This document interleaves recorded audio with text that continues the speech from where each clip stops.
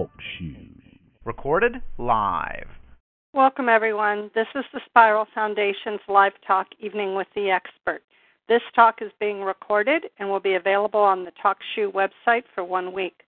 Participants may download this talk for your own use following the presentation. After that time, the talk will be available for sale on the Spiral Foundation's website, www.thespiralfoundation.org. Participants may obtain a certificate for AOTA CEUs by following the instructions in your confirmation email and taking a short test on tonight's talk. Crazy. I'm so sorry. I got a frog all of a sudden.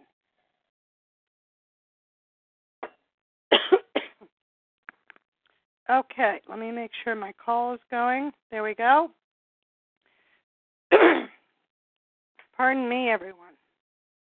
Let's see. All right, hopefully that will work out okay. Okay, sorry, this talk is the copyrighted property of the Spiral Foundation and may not be copied or distributed without permission. Tonight's topic in our evidence-based practice of sensory integration series is examination of the evidence for application of sensory integration to diverse populations. Okay, nobody can hear anything. Let me see. Oh, Nancy, I can see what your problem is. All right, you should be able to hear me now, okay, Nancy? I can hear you on the phone. Oh, you can hear me on the phone. I just called on the phone because I can't get it on the computer. Okay. That's very odd. Okay, so I'm going to mute you there. There you go. All right. Make sure you have your sound up on your computer and speakers attached. We typically don't have too much trouble with people accessing things. If you have a problem, you can call in instead, but you should just be able to hear this through your through your computer. All right, I'm going to go ahead and continue. So welcome, everyone. I'm Dr. Teresa May Benson. I'm the Executive Director of the Spiral Foundation, and I'm delighted to be with you all this evening to discuss evidence-based practice as it applies to the use of sensory integration to diverse populations. So, to begin our talk this evening, let me go over a little bit about what I'm going to cover in tonight's talk, and I'll give you some of the current research that's utilized in evidence-based practice in this particular area. So,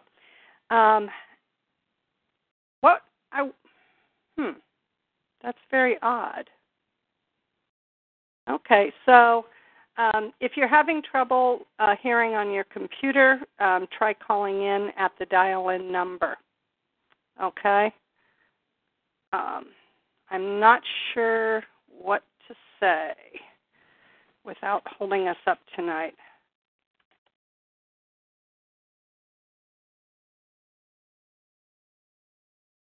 Everything, I'm all unmuted.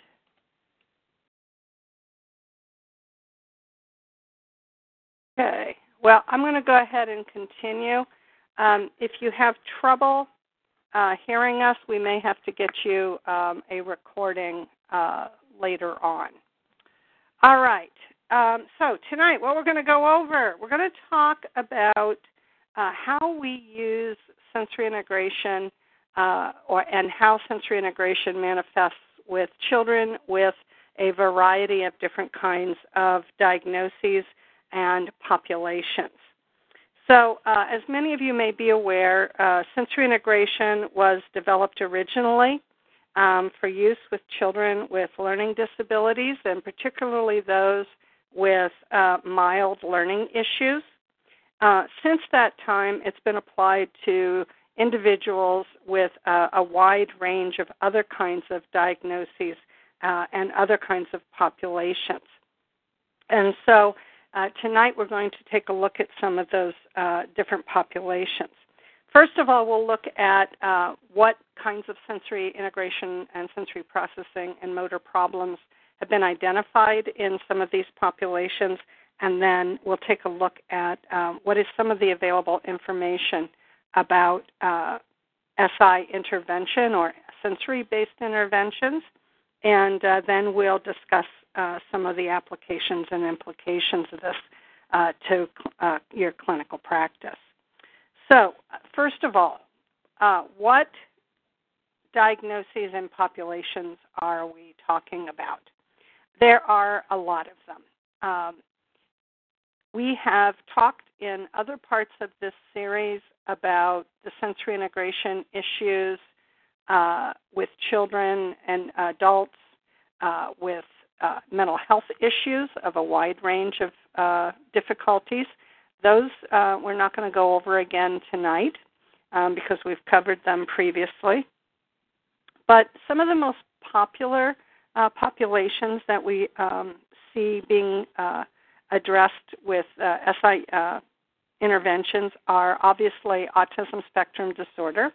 And we have talked a little bit about ASD with that population a little bit in the past, but I'm also going to cover that a little bit more tonight.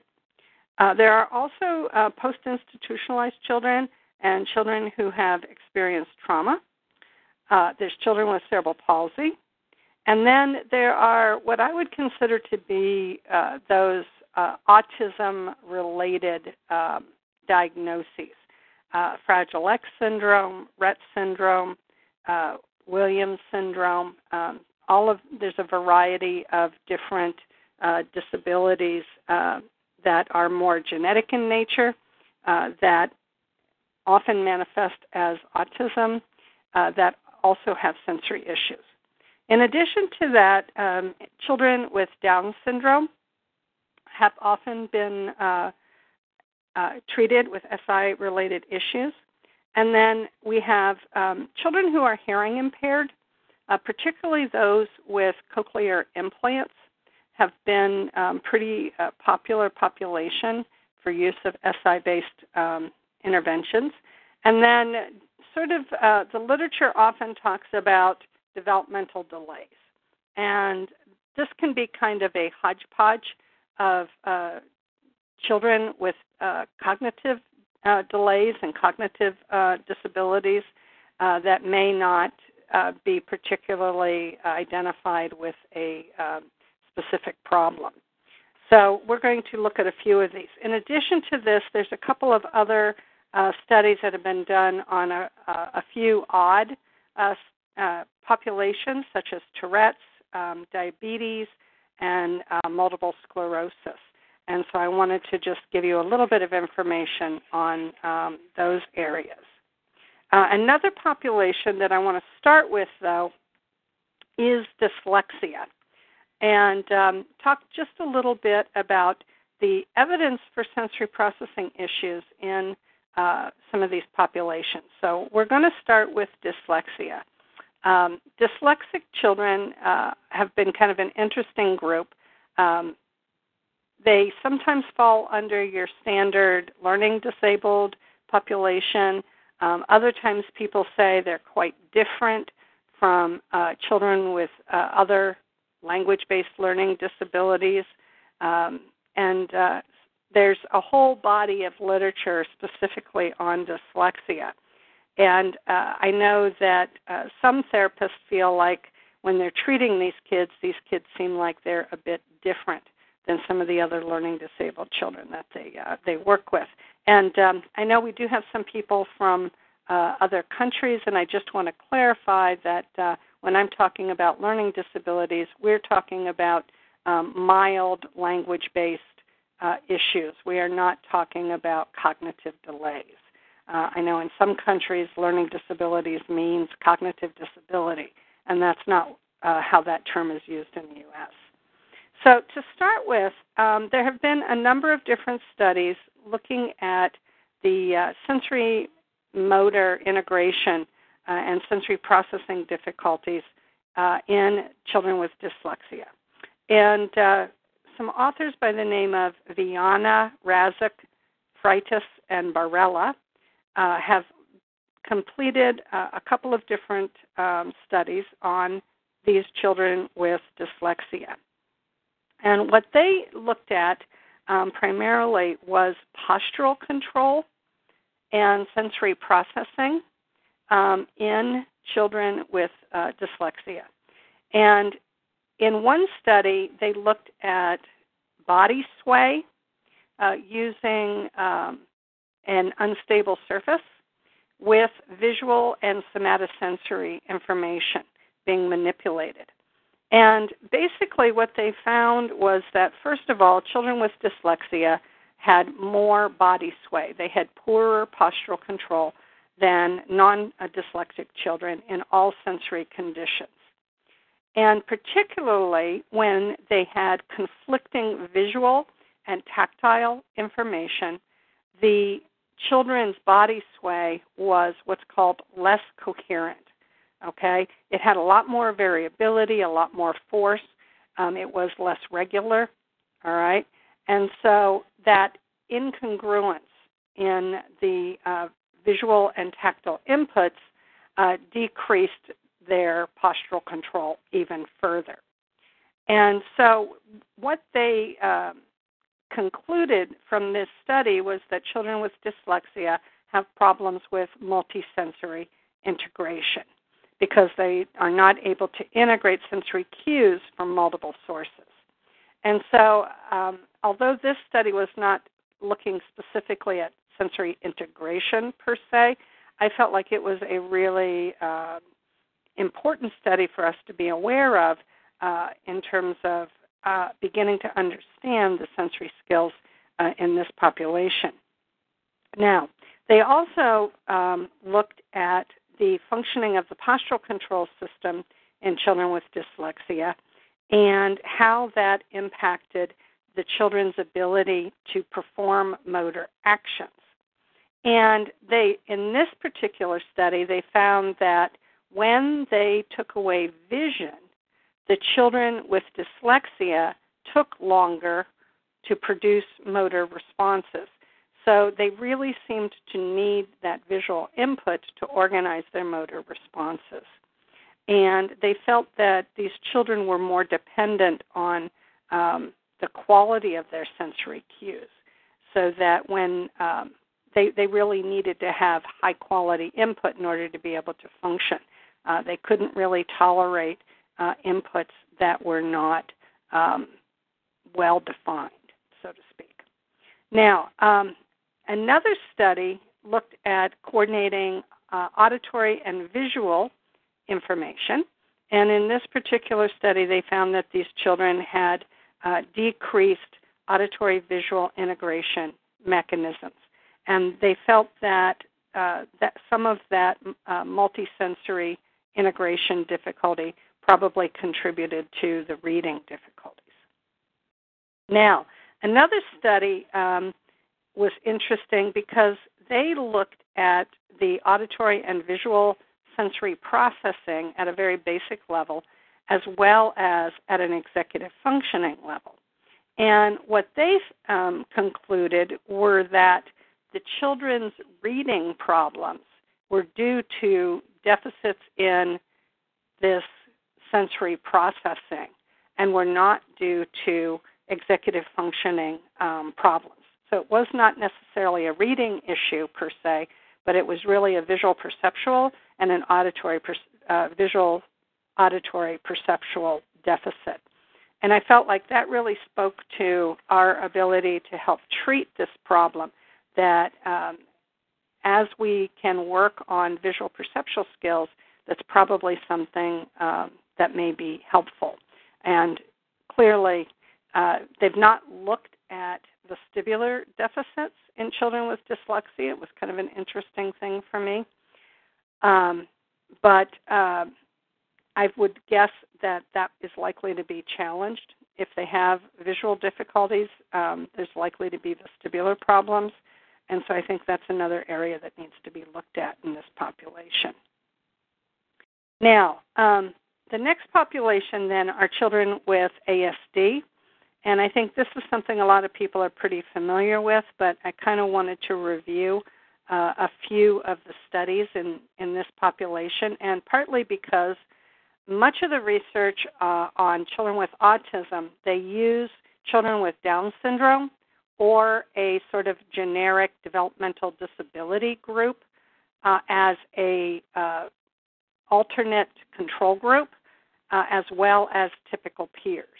Because one of the things they're always trying to look at with autism is autism simply a developmental disability, or is it a difficulty with autism itself? Okay? So if autism is just a developmental disability, then children with autism should perform similarly to children with other kinds of developmental delays. If autism is a different thing, then there may be some similarities in some areas, but there should be other areas which are quite different. So one of the earliest studies looking at sensory processing in children with autism was done by Tomczyk and Winnie Dunn, and they looked at children from 3 to 6 years of age, and they found that 95% of their children with ASD had some degree of sensory processing dysfunction, and the biggest differences were in under-responsive seek sensation on the sensory profile, auditory filtering, and tactile sensitivities. So that was one of the earlier studies, and I think that these difficulties in auditory filtering, tactile defensiveness have been pretty commonly found. Now, a more recent study by McCormick, Hepburn, Young, and Sally Rogers looked at sensory symptoms in children with ASD, that ubiquitous developmental disorder group, and typical children. And in their study, they looked at children 2 to 8 years of age. And what they wanted to know was not only what kinds of sensory symptoms did they see, but what was the relationship between sensory symptoms and adaptive functioning in these young children. And what was interesting here is they did this longitudinally, okay? They followed children at 3 different time points between these ages of 2 to 8 years of age. And what they found was that children with autism had more sensory symptoms than the typical group at age 2. So that's not surprising. They had a lot of different kinds of sensory processing difficulties. Now, they had more sensory difficulties than the developmental delay group, however, only in areas of smell, taste, and auditory. So that auditory kind of keeps cropping up. Now, what was quite interesting, though, was that the typical group decreased in sensory symptoms as the children aged. So in typical functioning, we get better at regulating our system and managing our sensory processing. And so as we get older, we have fewer sensory systems, especially in that area of modulation.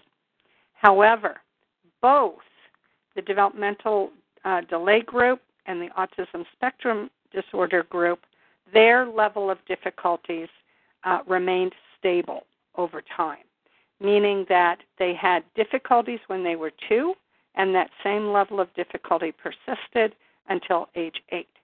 Now, the thing that's a little challenging for me, which they did not report on, is did these kids get sensory integration intervention? I would hope not, if there's no change. But that would be something to take a look at. Now, another study looked at sensory clusters in children with autism spectrum in toddlers. And this was done by Ayelet Ben-Sasson, Sharon Cermak, Gail Orsmond, and a couple of other people, including Alice Carter. And in this particular study, Alice Carter had collected a large population sample in Connecticut of infants and toddlers over a number of years. And so they took a sample of that population-wide data and pulled out 170 toddlers with ASD. And what they found on this study is they then did a cluster analysis between the children's performance on the infant-toddler sensory profile and the infant-toddler social-emotional assessment, which is a tool that was developed by Carter and Briggs-Gowan. And what they found were three different clusters. First of all, they had a group where there was a low frequency of sensory symptoms. Okay, so these were children who had autism but did not have very many sensory problems. Then they had a second group that had a high frequency of sensory symptoms. So they had a lot of sensory processing problems. And the third was a mixed group where the children had a high frequency of under and over responsivity, okay, which is kind of an interesting thing to have both at the same time, and low frequency of sensory seeking. So this was sort of a mixed bag.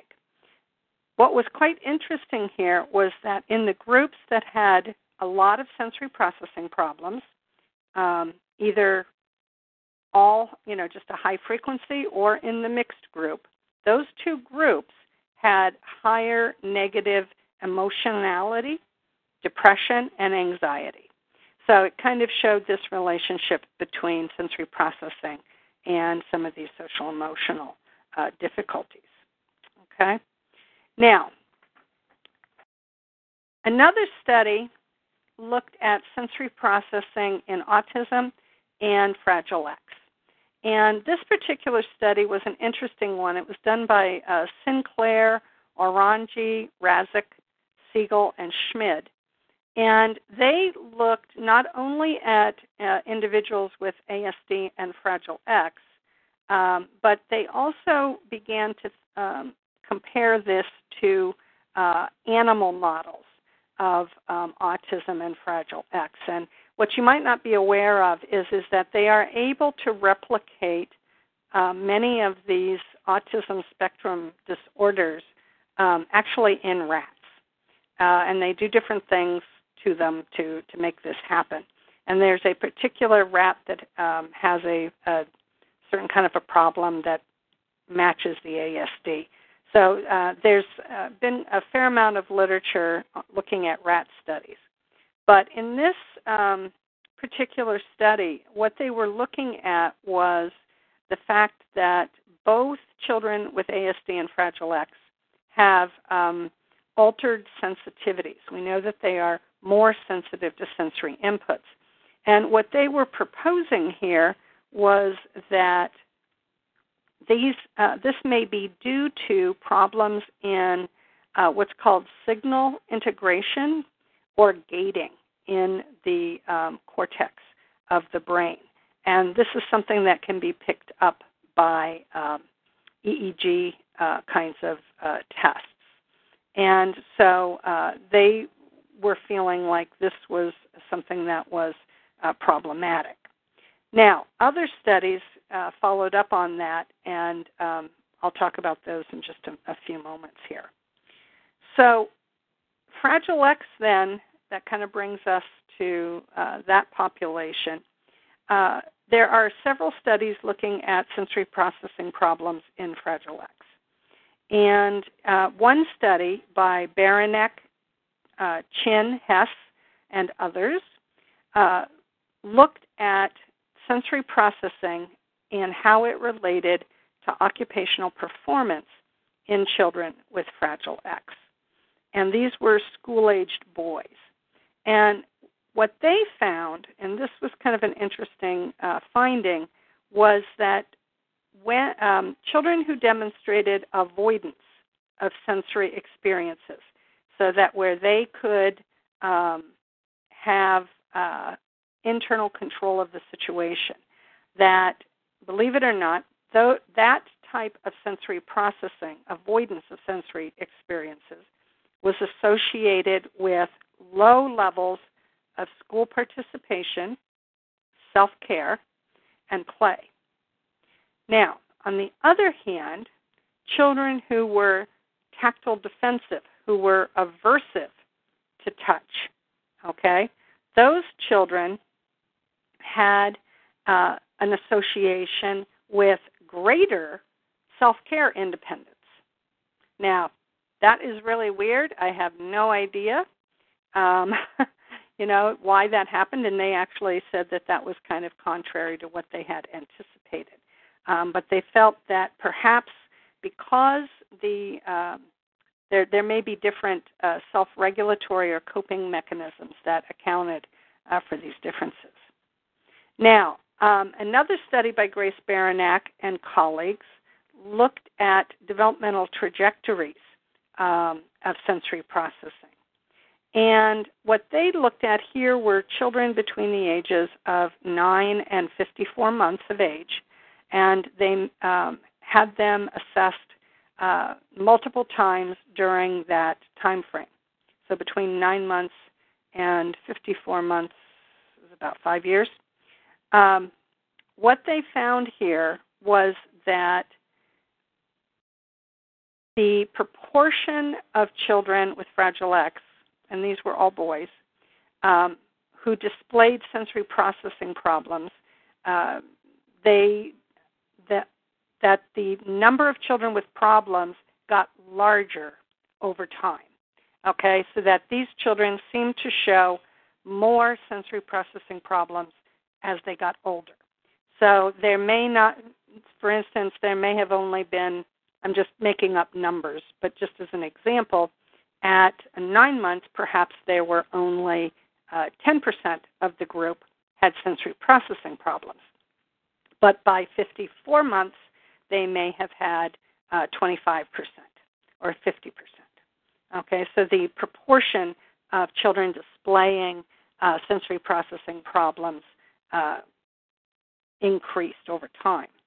Now, another thing which was quite interesting to me was that age and developmental level, or IQ, predicted levels of hyporesponsivity. So the child's age and their IQ predicted under-responsiveness. Now, to some degree, this makes sense, and I think it's similar to what I've seen, is that we tend to see, I feel like we tend to see hypo-responsivity or under-responsiveness when there are cognitive delays. All right, when there is the cognitive difficulties.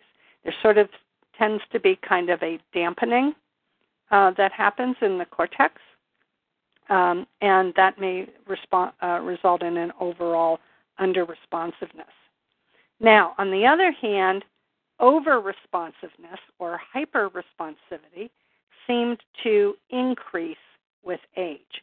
So children got more defensive the older they got. Okay. Now, this was kind of an interesting thing because they felt that early identification of these problems may help attenuate these long-term difficulties. So early identification was important. Now, another study that was done by Rotz, Schaefer, and Razik looked at auditory processing in Fragile X, and essentially they found that these children had auditory hypersensitivity, and that this was a pretty reliable biomarker, particularly in mice with the Fragile X gene type thing that they've developed in these mice. So that hypersensitivity, again, seems to be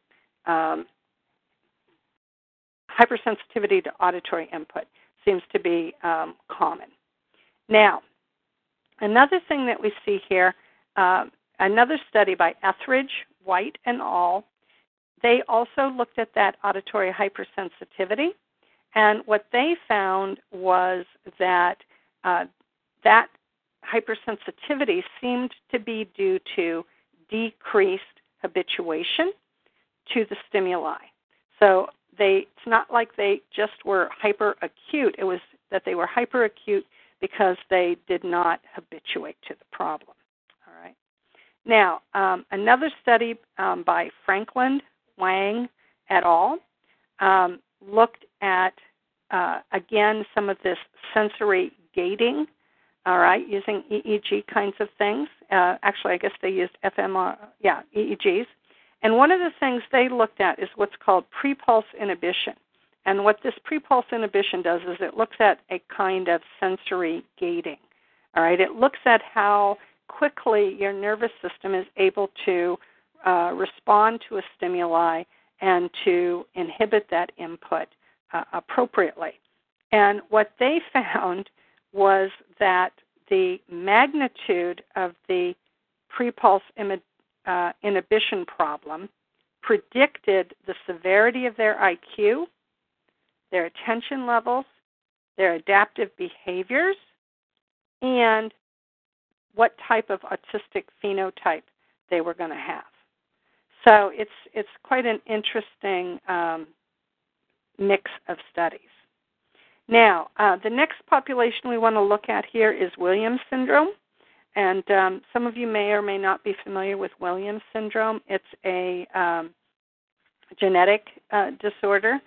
And in this study, they looked at children 6 to 15, and they found that these children were predominantly characterized by hypersensitivities to sensory input, particularly in the areas of vestibular functioning, auditory, gustatory, and proprioceptive processing. All right, and that these children had a restricted range. They had a range of restricted and repetitive behaviors that were associated with their sensory symptoms. So they felt that these atypical behaviors were connected to the children's sensory processing. All right. Now, the next population we want to look at is cerebral palsy. And I find this population with cerebral palsy really fascinating to look at. I have long felt that these kiddos had sensory processing and praxis issues. It just made sense to me that they're not getting normal sensory processing. How can they possibly have typical praxis type skills?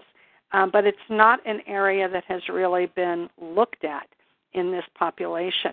I think there's been a little bit of use of SI with these kids, and I know I've used SI techniques with these children for years and felt like it was really helpful for many of them, but it's not an area that's been studied.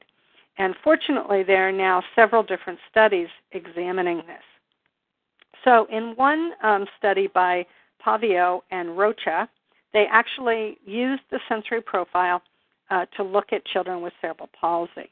And what they found, obviously, were differences in sensory processing between typical children and children with cerebral palsy on 16 out of the 23 sensory profile categories. All right, and basically concluded that there were, in fact, sensory processing difficulties with this particular population. The next thing that study that was done looked at tactile sensory functioning. And this was an exciting study for me because they actually looked at tactile discrimination. And it's very uncommon to find researchers looking at sensory discrimination skills because they always want to use the sensory profile, which primarily looks at modulation-related issues. Discrim problems aren't typically examined. But in this case, Sanger and Cook looked at children with cerebral palsy. And what was interesting here is they looked at children with upper extremity dystonia, so problems with the upper extremity control. And then they had a second group of children with cerebral palsy with diplegia who did not have upper extremity involvement. And then they had a typical group. And what they found were that both of the groups with cerebral palsy had problems with tactile discrimination, okay, compared to the controls. In addition to that, the problems that they found in these children were similar to what they had found in another study in adults who had a type of focal dystonia. And so that was kind of exciting for me, is that they really demonstrated these tactile discrimination difficulties.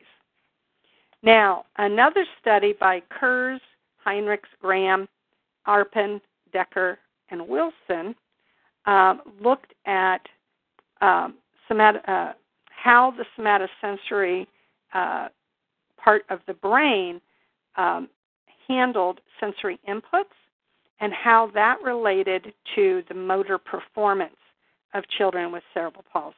Now, this was an exciting study because we talk about sensory processing difficulties in terms of somatosensory problems as being a foundation for praxis issues, okay, and for motor performance. And so it would make sense that that's something that we might want to look at in children with cerebral palsy. And what they found, is that, again, children with cerebral palsy had decreased tactile discrimination, okay? And what was interesting is when they looked at the brain waves of the children, their brain waves were what's called desynchronized. So they kind of went all wacky, all right, when the tactile input was applied. And particularly then, when they asked the children to do a motor action, as a result, they made more mistakes with the motor action. So essentially what was happening here is they felt that the children's motor performance problems were related to this dysynchrony problem in the somatosensory cortex, which is really cool because that's essentially what we've been hypothesizing is going on in children with praxis issues. Now, mind you, we're dealing with brains here that are potentially problematic, because of the cerebral palsy, but it's still a really exciting connection to make.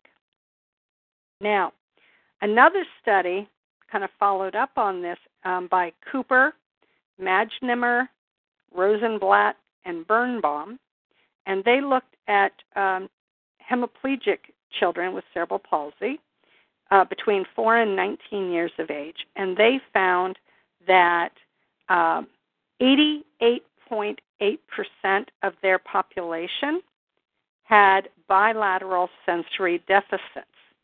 So sensory processing problems were present in close to 89% of the children. And particularly, they had problems with stereognosis and proprioception, okay? And they found that, again, the somatosensory functioning was closely related to the children's motor functioning. So that was a very important study as well. Now, and one other study on, there's two other studies on cerebral palsy that then looked at sensory processing and motor performance, and particularly motor planning. And so one of these was Kurz, Becker, Heinrichs, Graham, and Wilson, and they looked at children between 10 and 18 years of age. And they had them do a very simple motor planning task. And basically from they did this, one of their little muscle test kind of things, and whole head EMG recordings. And what they found was that these children had greater difficulty with the motor planning activity. So that their EEG responses, their EEG responses were desynchronized, again, during motor planning. And so they felt that this showed that the problem here was not just a motor execution problem, but it was also a motor planning problem. And this then was followed up with some other studies as well. Now, the last study I want to go over on cerebral palsy is one that looked at sensory processing and gross and fine motor skills, and this was done by Park.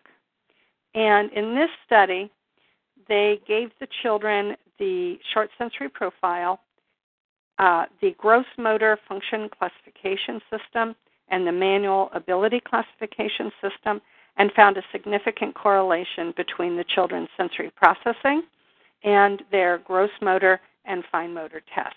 Okay. In addition to that, they found that tactile sensitivity, movement sensitivity, auditory filtering, and low energy weak were correlated with gross and fine motor skills. So one last study, again supporting this relationship between sensory processing and gross motor skills. Okay? Now, we've got just a couple other populations here. Tourette's syndrome. One study by Jewers, Staley, and Shady found significant differences in sensory processing on the short sensory profile between children with Tourette's and typical children, and not surprisingly found that when these children with Tourette's also had diagnoses such as attention deficit disorder, they had more problems in sensory processing, particularly in the areas of auditory processing. Now, another population that I think is of particular interest to us are children who are preterm or low for gestational age. Many low gestational age children are also preterm, so it can kind of get mixed. But essentially, a study by Rakkonen, Lano et al. Looked at sensory processing in these children. And what they found was that half of the low gestational age children had definite or probable problems on sensory profiles, with the most common problem being low registration. Now, what was interesting here is they found that in this group, sensation seeking was associated with abnormal gray and white matter in the brain on MRIs. All right? And that there was a particular pattern of oral sensory processing problems that was related to a particular kind of a surgical procedure that was done. So that was kind of interesting. They also found that children, I missed the CP one. I apologize. Oh, no, this is because they're preterm. Okay, so we have another study with preterm children, okay, and what they found was that, not surprisingly, a high percentage of children who are born preterm, so less than 37 weeks, have higher incidences of cerebral palsy, but almost half of the children had problems with mild to moderate motor impairments that were consistent with developmental coordination disorder, and that all these forms of motor impairment were associated with balance problems, manual dexterity problems, ball skills difficulties, quality of life issues, academic achievement, and participation in extracurricular activities. So a lot of functional outcomes. And another study by Cabral, Da Silva, Tudela, and Martinez found that there was an association between sensory processing and motor development in children who were low birth weight. All right? And what they found was that on the tests that they used, which was the test of sensory functions in infants and the Alberta Infant Motor Scale, the AIMS. Those two tests did not correlate with each other. However, in the children who had poor sensory processing, they all had low motor performance. So it seems like when things are more typically functioning, there's not a relationship, but that children with sensory processing problems also had motor performance problems. And so they felt that if you see sensory processing problems in these children with preterm and low birth weight, that they are at risk for motor performance issues. Okay. Now, the next population is Down syndrome. And Down syndrome, it's been interesting. They haven't really looked a lot at sensory processing in this population. The studies I found were by Horvat, Croce, and others, and they looked at spatial temporal movement problems, particularly gait. And this particular study was interesting because they had the kids walk, and then they had them walk carrying something, and they attributed this to a problem in executive functioning, which they felt like the added cognitive demand of having to carry something decreased their gait, and rather than this potentially being a postural issue or a motor planning issue. So that was something that was kind of interesting. Another study by Biek, Zima, et al. Looked at postural control and performance in children with Down syndrome and found that the type of postural adjustments that these kids made to somatosensory challenges were quite different than typical kids. So not only did they have poorer postural control, but they had difficulty, the way that they dealt with their postural control was quite different. Then we have general developmental disabilities, and these were not defined. Wallace and Stevens found problems with spatial and temporal relationships in terms of sensory processing and perception.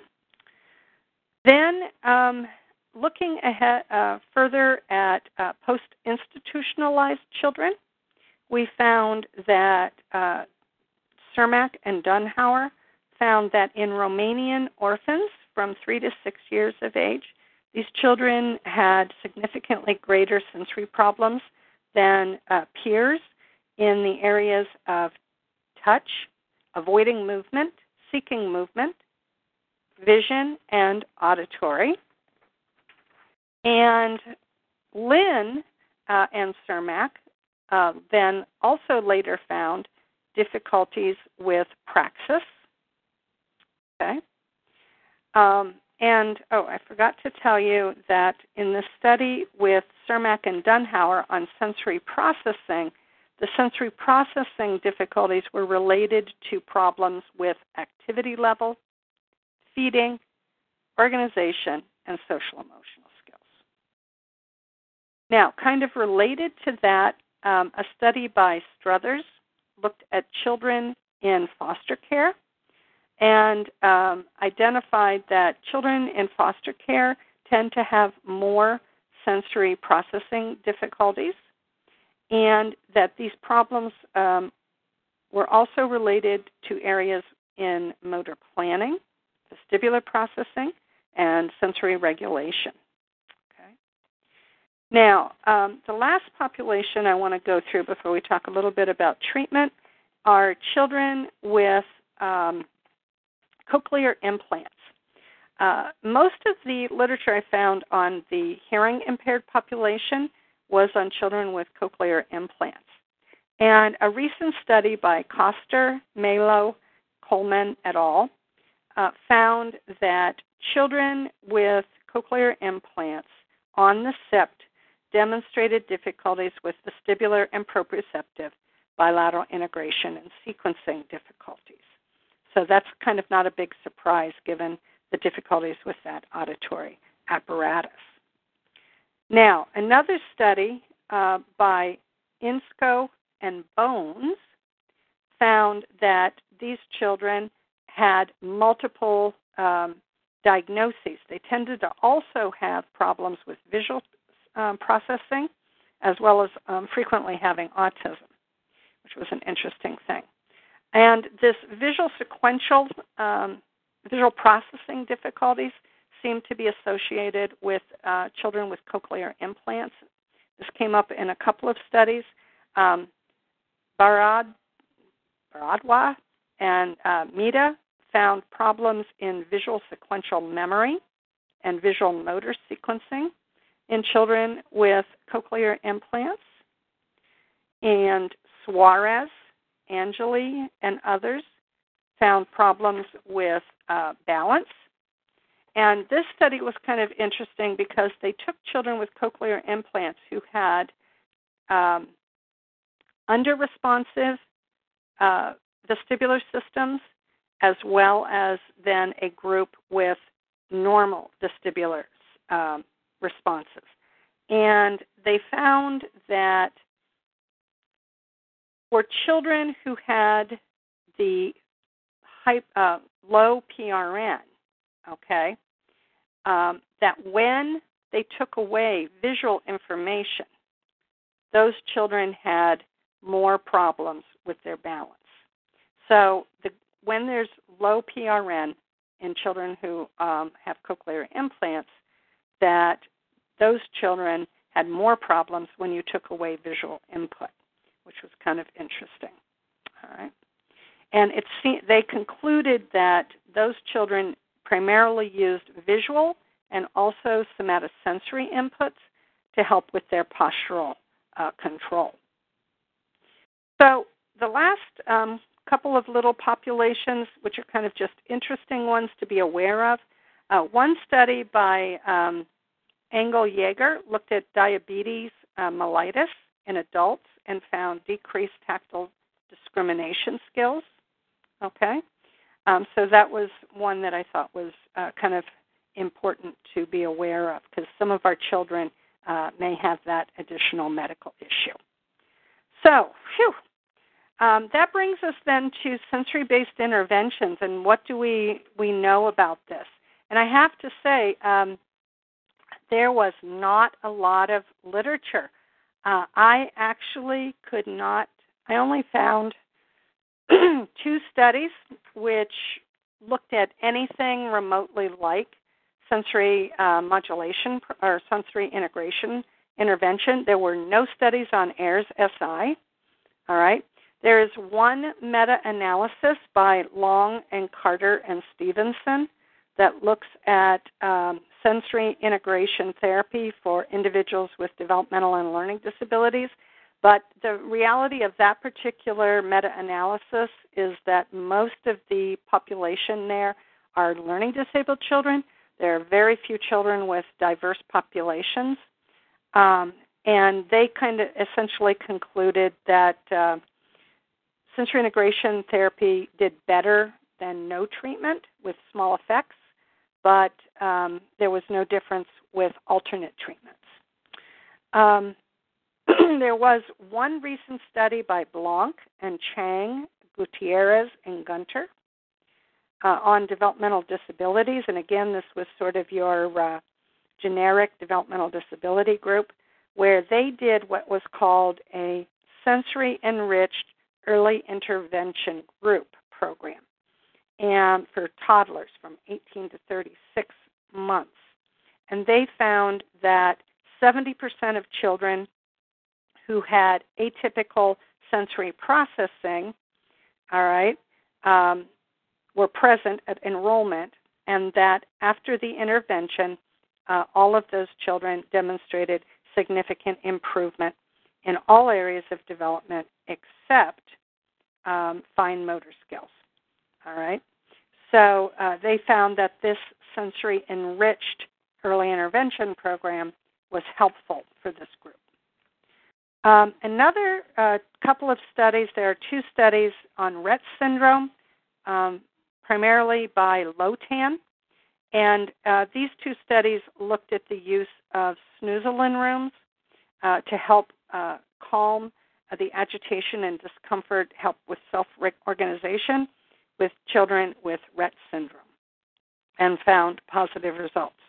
And I will say I worked with some colleagues who were conducting a study on Rett's, and they did use a sensory integration intervention with Fidelity, and they found some very nice positive results. They've just not been able to get that study published at this point in time. Now, the next study then is there's one study on multiple sclerosis, of all things, where they used a experimental training program for balance, which they felt improved balance. Now, again, this was not an SI-based program, but was based on looking at least at balance skills. Another study looked at NDT on gross motor functioning and cerebral palsy. And in that study, they found improvements in motor skills like rolling, sitting, crawling, and kneeling. And then that study was done by Shan Saudini. And then the last study was done by Booman and Kayahan, and they looked at what they called a sensory perceptual motor training, which they did in an individual and a group setting. And they found that both their group and individual treatments had significant effects on motor skills in all of the children, and that those were greater than those of controls. So that is about the closest that we had to an SI intervention for children with cerebral palsy. So the literature is quite slim in our intervention in these diverse populations. To kind of summarize what we've got here, there's some evidence that sensory integration interventions are better than no treatment. Effects are kind of small to moderate, but there are a lot of methodological problems with the studies that have been done. Largely very heterogeneous populations, small sample sizes, interventions that were not well defined, and only a couple of studies on these various populations. So we clearly need a lot more research for these diverse populations in order to determine what specific kinds of intervention strategies or interventions that are sensory-based are going to be helpful for them. Another thing that was quite interesting to me is when you look at the outcome measures that have been used, these have really been person-centered outcome measures. Measures about gross motor function, body functions, very sort of lower-level proximal kinds of outcomes. And I think we really need to look more at outcomes that are more functionally oriented as well. So the last thing then is, how does this help us apply to our clinical practice? Well, first of all, these ASD-related diagnoses like Fragile X, Williams, and Rett's, well, probably not Rett syndrome since that's a degenerative disorder, but definitely Fragile X and Williams syndrome may be more amenable to treatment. That SI interventions may be really helpful for those disorders to reduce the increase in sensory processing problems that seem to happen in these populations, because both of them basically indicated difficulties getting worse as kids got older. Another really growing population is this trauma population, the children who are adopted, who are in foster care, and I'm also going to put in this population your preterm, low birth weight children who probably have had all kinds of medical issues. You know, this is really a growing population that we need to be thinking about. There is a little bit of literature on this population, but what is out there is positive and is clinicians are seeing great changes already. I think that the cerebral palsy population is showing increased evidence for sensory and praxis problems that I think we really need to address and to be looking at. There's very little on SI treatment with these populations. I just think people don't think about it. And I think it's probably the biggest population, I think, that needs to be looking at it. I think it's the unknown population for sensory processing and praxis difficulties. And then lastly is these population with dyslexia. And there's clearly difficulties with sensory processing, visual perceptual difficulties, visual spatial problems, as well as sensory motor problems in that population. And given that they often fall along with our children with our basic learning issues, they should be a prime population for receiving SI services. So, that said, our time is up now, and I'd like to thank you all for joining us.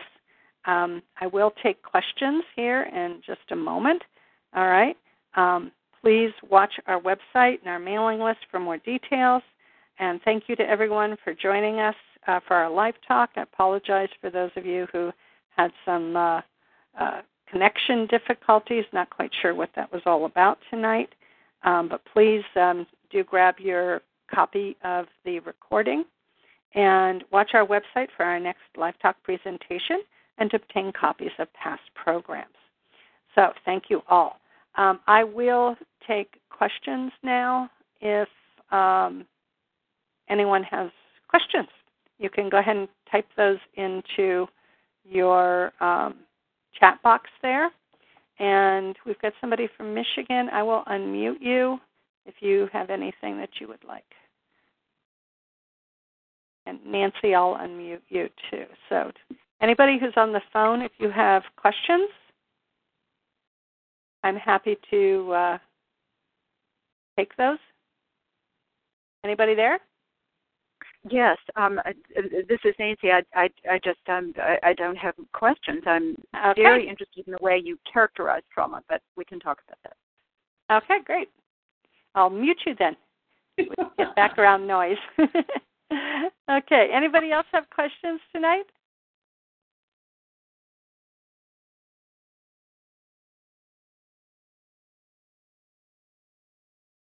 No? All right. Well, everybody have a great night then. And we'll see you at our next live talk.